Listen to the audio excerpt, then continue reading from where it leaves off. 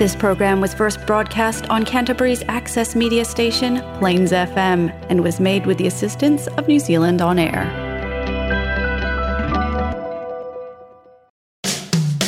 Christchurch Conversations Towards 2030 is a series of 5 events exploring how the city can achieve its climate goals.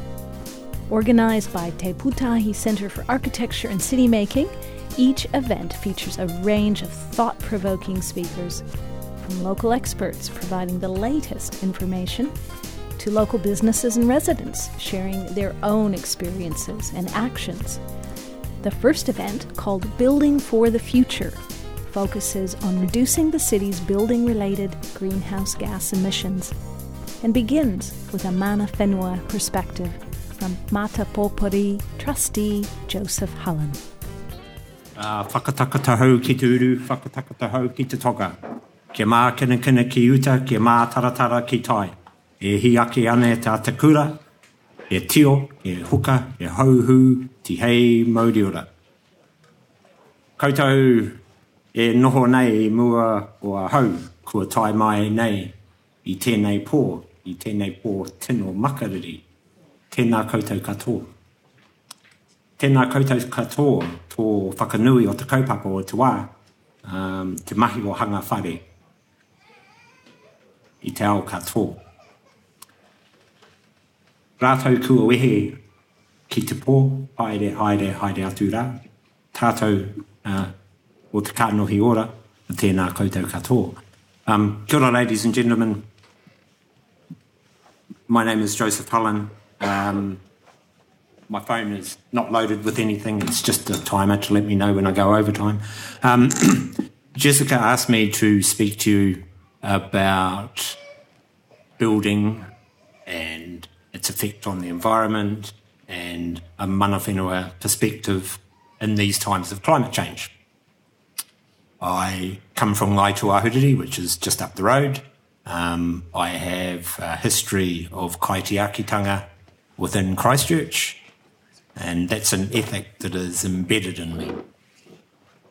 It's one of sustainability, and my first key word to you, or my first key waha to you, is mō tātou a mō ka uri a muri a ke nei. Not just for me, but the people who come after me. Children, grandchildren, great-grandchildren. Sustainability ethic is also honed by the fact that Māori mother, a European father who was a blue-collar worker, we come from a lower socio-economic group at the time. And so we were challenged with making things last and stretching things and augmenting them. A lot of that comes from my mum. Her ancestors, that was also familiar to them. You get that when you spend 10,000 years sailing around the Pacific from island group to island group with a finite amount of resources at the start, not knowing when you're going to arrive at your next homeland to populate, overpopulate, deplete resources and make the choice to go sailing off into the sunset again. If you do what you have always done, you will get what you have always got. My ancestors arrived in this country perhaps 1,000, maybe 800 years ago, and went through their own case of climate change. Sudden drop in temperature. Through innovation, they survived and prospered. They used locally produced sustainable materials with low carbon miles. They built by orientating their buildings to catch the sunlight in the lower temperature range of the winter, facing north. They lined their whares with a locally produced natural resource for insulation. Conservation ethic and stewardship, kaitiakitanga, embedded in us. There's a question asked of me at a workshop I was at. Joseph, do you like bacon and eggs for breakfast? Yes, I do. What's your observation on the bacon and eggs? And I sort of pondered it for a while, and my friend saved me the pain and says, on your plate of bacon and eggs, comes from a pig and a chicken. And I'm like, duh. And he said, the chicken's involved, the pig's committed. And so that's my point to you. How green are you? How committed are you? It's all very well to say, I'll design a greener house. It's all very well to say, I'll use appropriate methods, low carbon miles, but how actually committed are you to embed it not only in the buildings that you build, but your actual work space, work life? How committed are you that you not only take it to your work, but you live it at home? Te Rūnanga o Ngāi Tahu we have at Te Rūnanga o Ngāi Tahu is the hub, the rich parents, if you will, of a family of 18 Papatapu Rūnanga who are scattered around the South Island, based at our Papatapu marae. Each of them in different stages of their development, if you will, after settlement. We have a range of assets. Where I come from, as part of our settlement, we ended up with the Eelwell Forest and we turned it into a farm. With our cultural advisory group, we stayed embedded in the farm operation because those who would manage it aren't as hard green as us. They don't have it embedded in them, this kaitiakitanga ethos. I'm not saying that it's the answer to everybody's problem or to climate change, but the reality is that we have to get harder green. Mō tātou, a mō kauri a muri ake nei. Because what kind of legacy do we leave our children? What do we leave them to pick up in the future? We can manufacture locally produced sustainable materials with low carbon miles. COVID-19 and the supply chain issues that it has brought focuses the spotlight on the opportunity to bring manufacturing back to this country. Bounce the dollar around the economy instead of taking logs from a forest and accepting the highest price on offer and watch those logs sail off to China and then come back as even higher priced building components. Sometimes the answer's right in front of our eyes. In this case, I think the answer was right in front of our eyes 800 years ago when my ancestors arrived here. Look around the environment, sustainably produced, low carbon miles, and innovate. And that will be something to leave your children and grandchildren. Kia ora.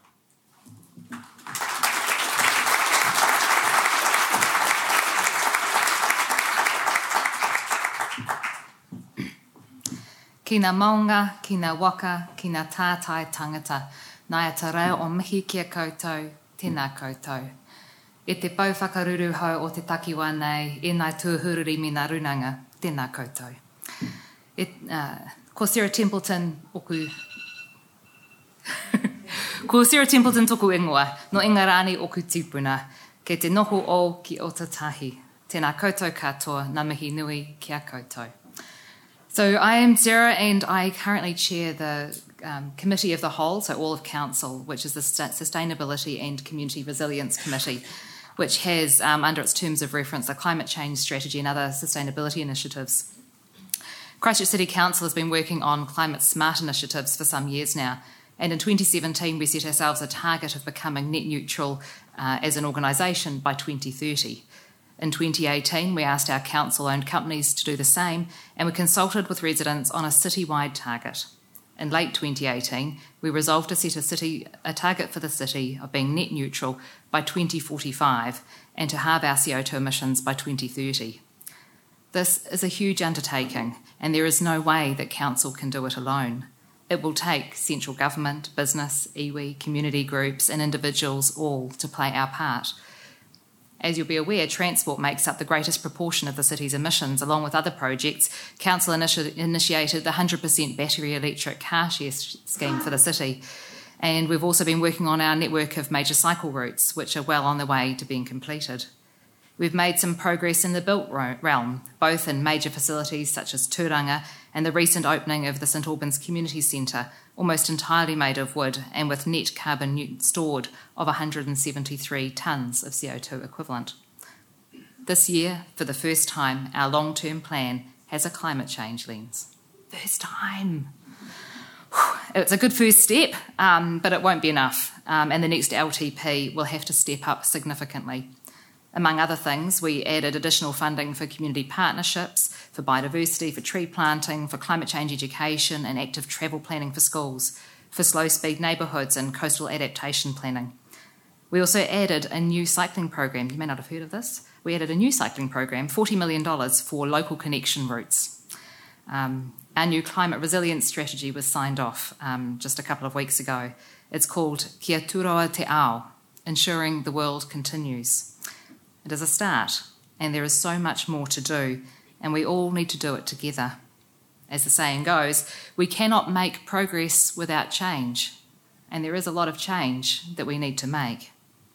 Finally, I'd like to thank Dr. Jessica Halliday and the team at Te Pūtahi for this evening and this series of Christchurch conversations on climate. The City Council is really pleased to be able to support it. Nō reira, tēnā koutou, tēnā koutou, tēnā koutou katoa.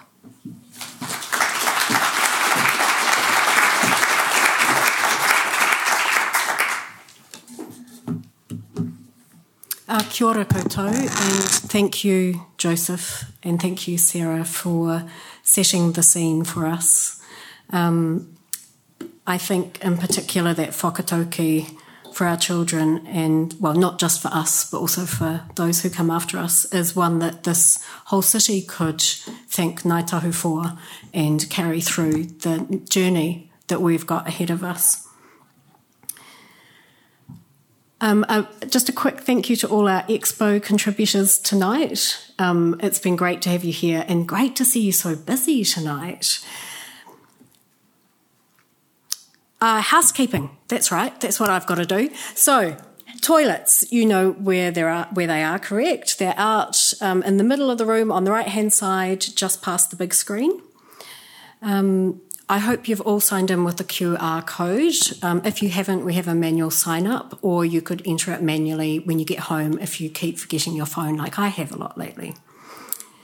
You know the drill for earthquake stop. Oh, well, no, just drop, cover and hold. The Tūranga staff will lead us out. The exit is just on my left, your right, with the little green figure. Those are stairs that would take us down and out into Gloucester Street if we needed to evacuate, but you have to walk all the way around the building to the muster point, which is in the square. So, Christchurch Conversations Towards 2030. We are really pleased to bring this series to you this year. This event series considers how we can meet the city's emission reduction goals that Sara just outlined. The topics reflect somewhat the way the Christchurch City Council is measuring greenhouse gas emissions, but also reflect the way emissions are produced by the way we design and build and use our cities. Because at Te Pūtahi, our concern is architecture and city making. We exist to make it easy, desirable and fun for anybody and everybody to get involved in the shaping and enjoyment of the city. Now, we acknowledge from the outset the complexity and interaction of the environmental, social and cultural challenges and changes that climate action requires of us, and also that these topics are not divisible. Building and construction is not separate from energy generation and use. Neither is transport separate from land use. So these things are all intermingled, the 5 topics that we'll look at this year, but we had to make them intelligible to us and to you. And as Sara's outlined, and in fact as Joseph's outlined as well, addressing climate change and reducing emissions is now our collective goal. We've committed to this as the globe's committed to it through the Paris Agreement. We've committed to it as a nation and now as a city. And our first target is less than 9 years away. But I don't know if you've noticed, being here now, things are changing. And I think it's a great time to reflect and to thank all those groups and people who have been sharing this message for decades. This series and this event tonight are about sharing information, about how together we can reduce emissions in Pūtahi, Christchurch, and that everyone can contribute in some way to our collective action. Tonight's event in particular looks at how we design, construct, adapt and use our buildings. As with other areas of climate action, there are significant co-benefits in reducing emissions in our buildings, especially in creating better indoor environments for health and well-being. I'd like to thank the sponsors who have made this evening possible, this series possible. The Christchurch City Council, the It's Time, who are our Christchurch Conversations partner and have been we've been there since 2015. The It's Time Canterbury Climate Campaign, who are our series sponsor. Our research partner, which is the Huritanga thread of building better homes, towns and cities, one of the National Science Challenges. And tonight's event sponsors, the Building System Performance branch of the Ministry of Business, Innovation and Employment and the New Zealand Institute of Architects Canterbury branch. So how is tonight going to roll? Well, we have a really packed program, so our speakers are going to introduce themselves. But to give you an idea of the shape of the evening, I'll give you a really quick overview.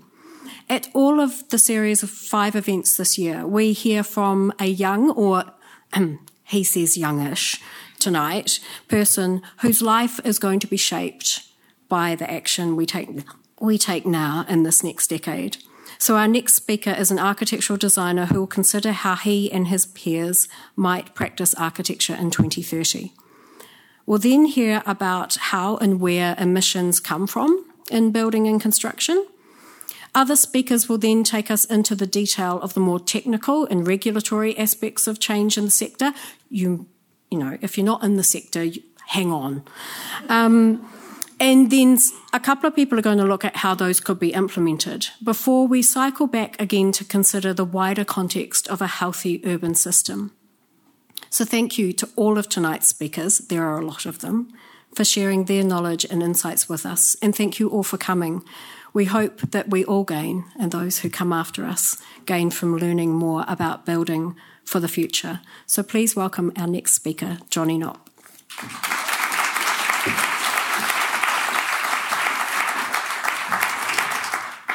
Kia ora ana koutou. Jonny ko toku ingoa, mauke o te kukearani, toku motu, and we came via Takitunu, so just for fun. I'm an architectural designer, and I'm here to talk about buildings, I suppose. First of all, I don't represent all young people, just so you know. It's a huge privilege to be here, and it's a huge privilege to have my job and be able to influence how young people are represented and seen and heard. They should be heard and seen. So on to buildings and the environment. Basically, environmental damage is going to happen when we touch the ground in one way or another, and reducing that is a really worthy thing to put your efforts into. I'm not an expert in reducing that damage myself, so what I'm going to talk about, sorry Jess, is why we build what we build in the first place. Because the wrong building, no matter how well built, can't justify its own existence in terms of the damage that we have. So there are some times when the kind of cost-benefit analysis of environmental damage versus infrastructure don't really stack up. And in those times, maybe not building is the best thing to do. And other times, maybe going big is actually the way to do it. So, all right, how do we, with all the wisdom of a 32-year-old, design the right buildings? Great slides. Traditionally, the realm of these first few questions have been where the designer has had influence. So who's going into the building, when do you want it, last week. Where is your site? It's always a good question. And what are we building? All right, what are we building? What is it? Holiday home, it's a library. But why has usually been the domain of the developer. The one with the money, whoever that might be. Why are you building? Why? Like, what is this thing? So, all right, going back to how do we get to the right buildings, we ask a lot of people a lot of questions. And a lot of questions, Michael? And the more important that question is, or the more valuable the outcome's going to be, a question like, can you build me a house that looks like a fish? The answer is yes. Well done. Can you build me a house that I can afford to feed my family if I'm living in? That's going to be a much more valuable outcome for the people who are working on that. So, all right, so we've got the traditional realms here. What we always try to do, like I say, is really push into this why space. That's my last slide, by the way. It's a terrible one to end on, but we try to push ourselves into this why space in the practice that we're in. So 2030 is probably too late to start asking that, so we're asking it now. It's what I was doing today, it's what I'll be doing tomorrow. Why do we ask that? You ask any 2-year-old why, and why is the most powerful question you can possibly ask. You can deconstruct realities with the question of why. I'm going to speed run one real quick example because I feel like my watch just told me I'm out of time. Okay. Hypothetical example. Actually, none. Number one. All right, let's say a developer says, build me a 3-story, 5-apartment, $1 million per apartment building in a public space. All right, great. Why? So we can house some people. Okay, why? So we can make some money. Okay, interesting. Is the 5-apartment, 3-story building the best way to do that if you're in a public space? What if we went 5 stories? All right, ground floor, hospital retail, next floor up, offices, maybe a mix of expensive and less expensive apartments. Now, yes, that's cost more carbon, more money, more investment, but the business case potentially more robust. One tenant moves out, then you've still got the rest of them in there, easier to replace, and the kind of carbon expenditure per capita for who that building is able to serve suddenly raises like crazy. You've gone from 5 households to 100 plus people from the public wandering in every day. Speedrun, another quick example. So that's going big. All right, so that's starting to try and stack that carbon argument. Another quick example of a speedrun. All right, developer says, build me a new architecture school. I was just going to say school. Okay, why? Well, so we can house our students. Okay, well, what is it? Well, it's a replacement for our existing architecture school. Okay, well, where is it? Well, it's in the same place as the existing architecture school. Okay, when do you want it? As soon as possible. All right, well, who's going to go into it? Well, our current students. All right, so you're housing your current students on a piece of land that you currently have and knocking down a building that you currently have to do it. Maybe the better carbon argument is don't build a building. And on that fantastically somber note, I will leave you all. Thank you very much.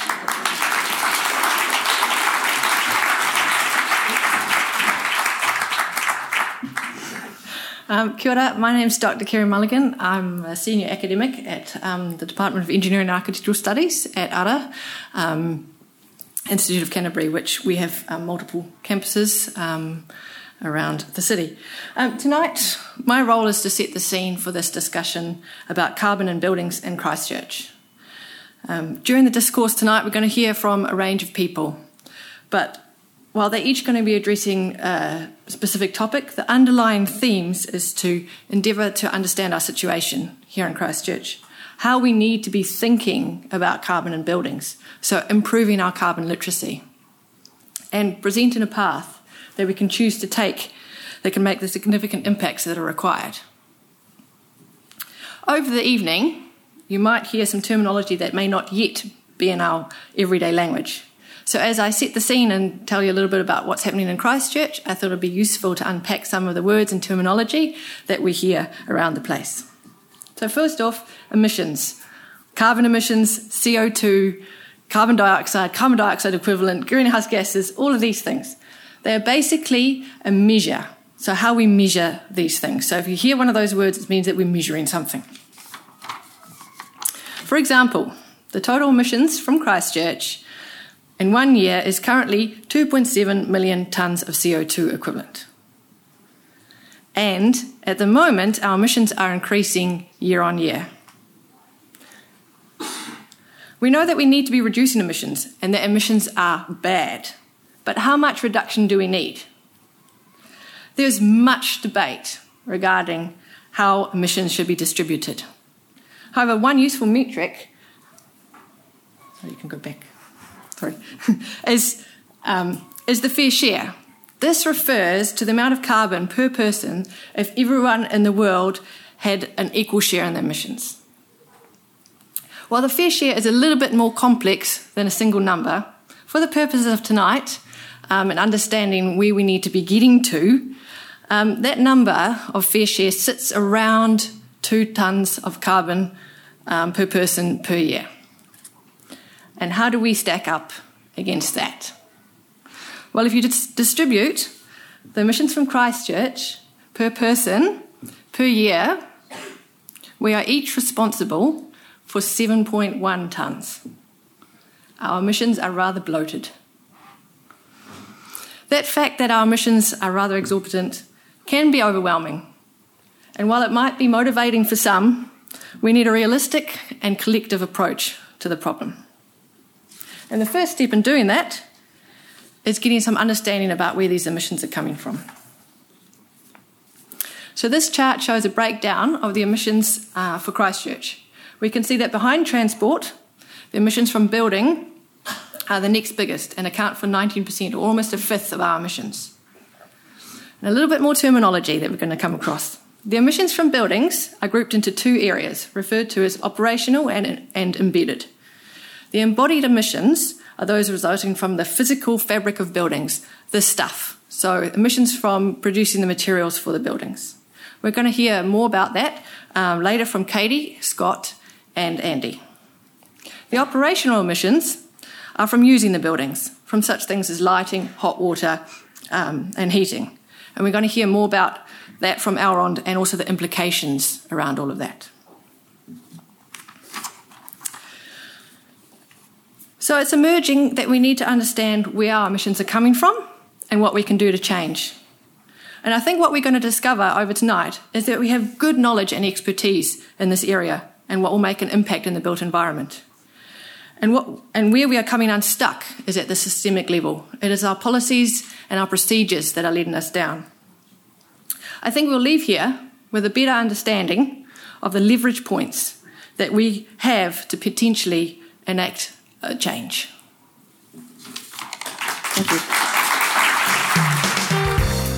This has been part 1 of Building for the Future, the first event in the Christchurch Conversations Towards 2030 special series on how to achieve the city's 2030 climate targets. Many thanks to Te Pūtahi Centre for Architecture and City Making for kindly sharing this recording. Podcasts of the series are available from the Plains FM website. Search Christchurch Conversations.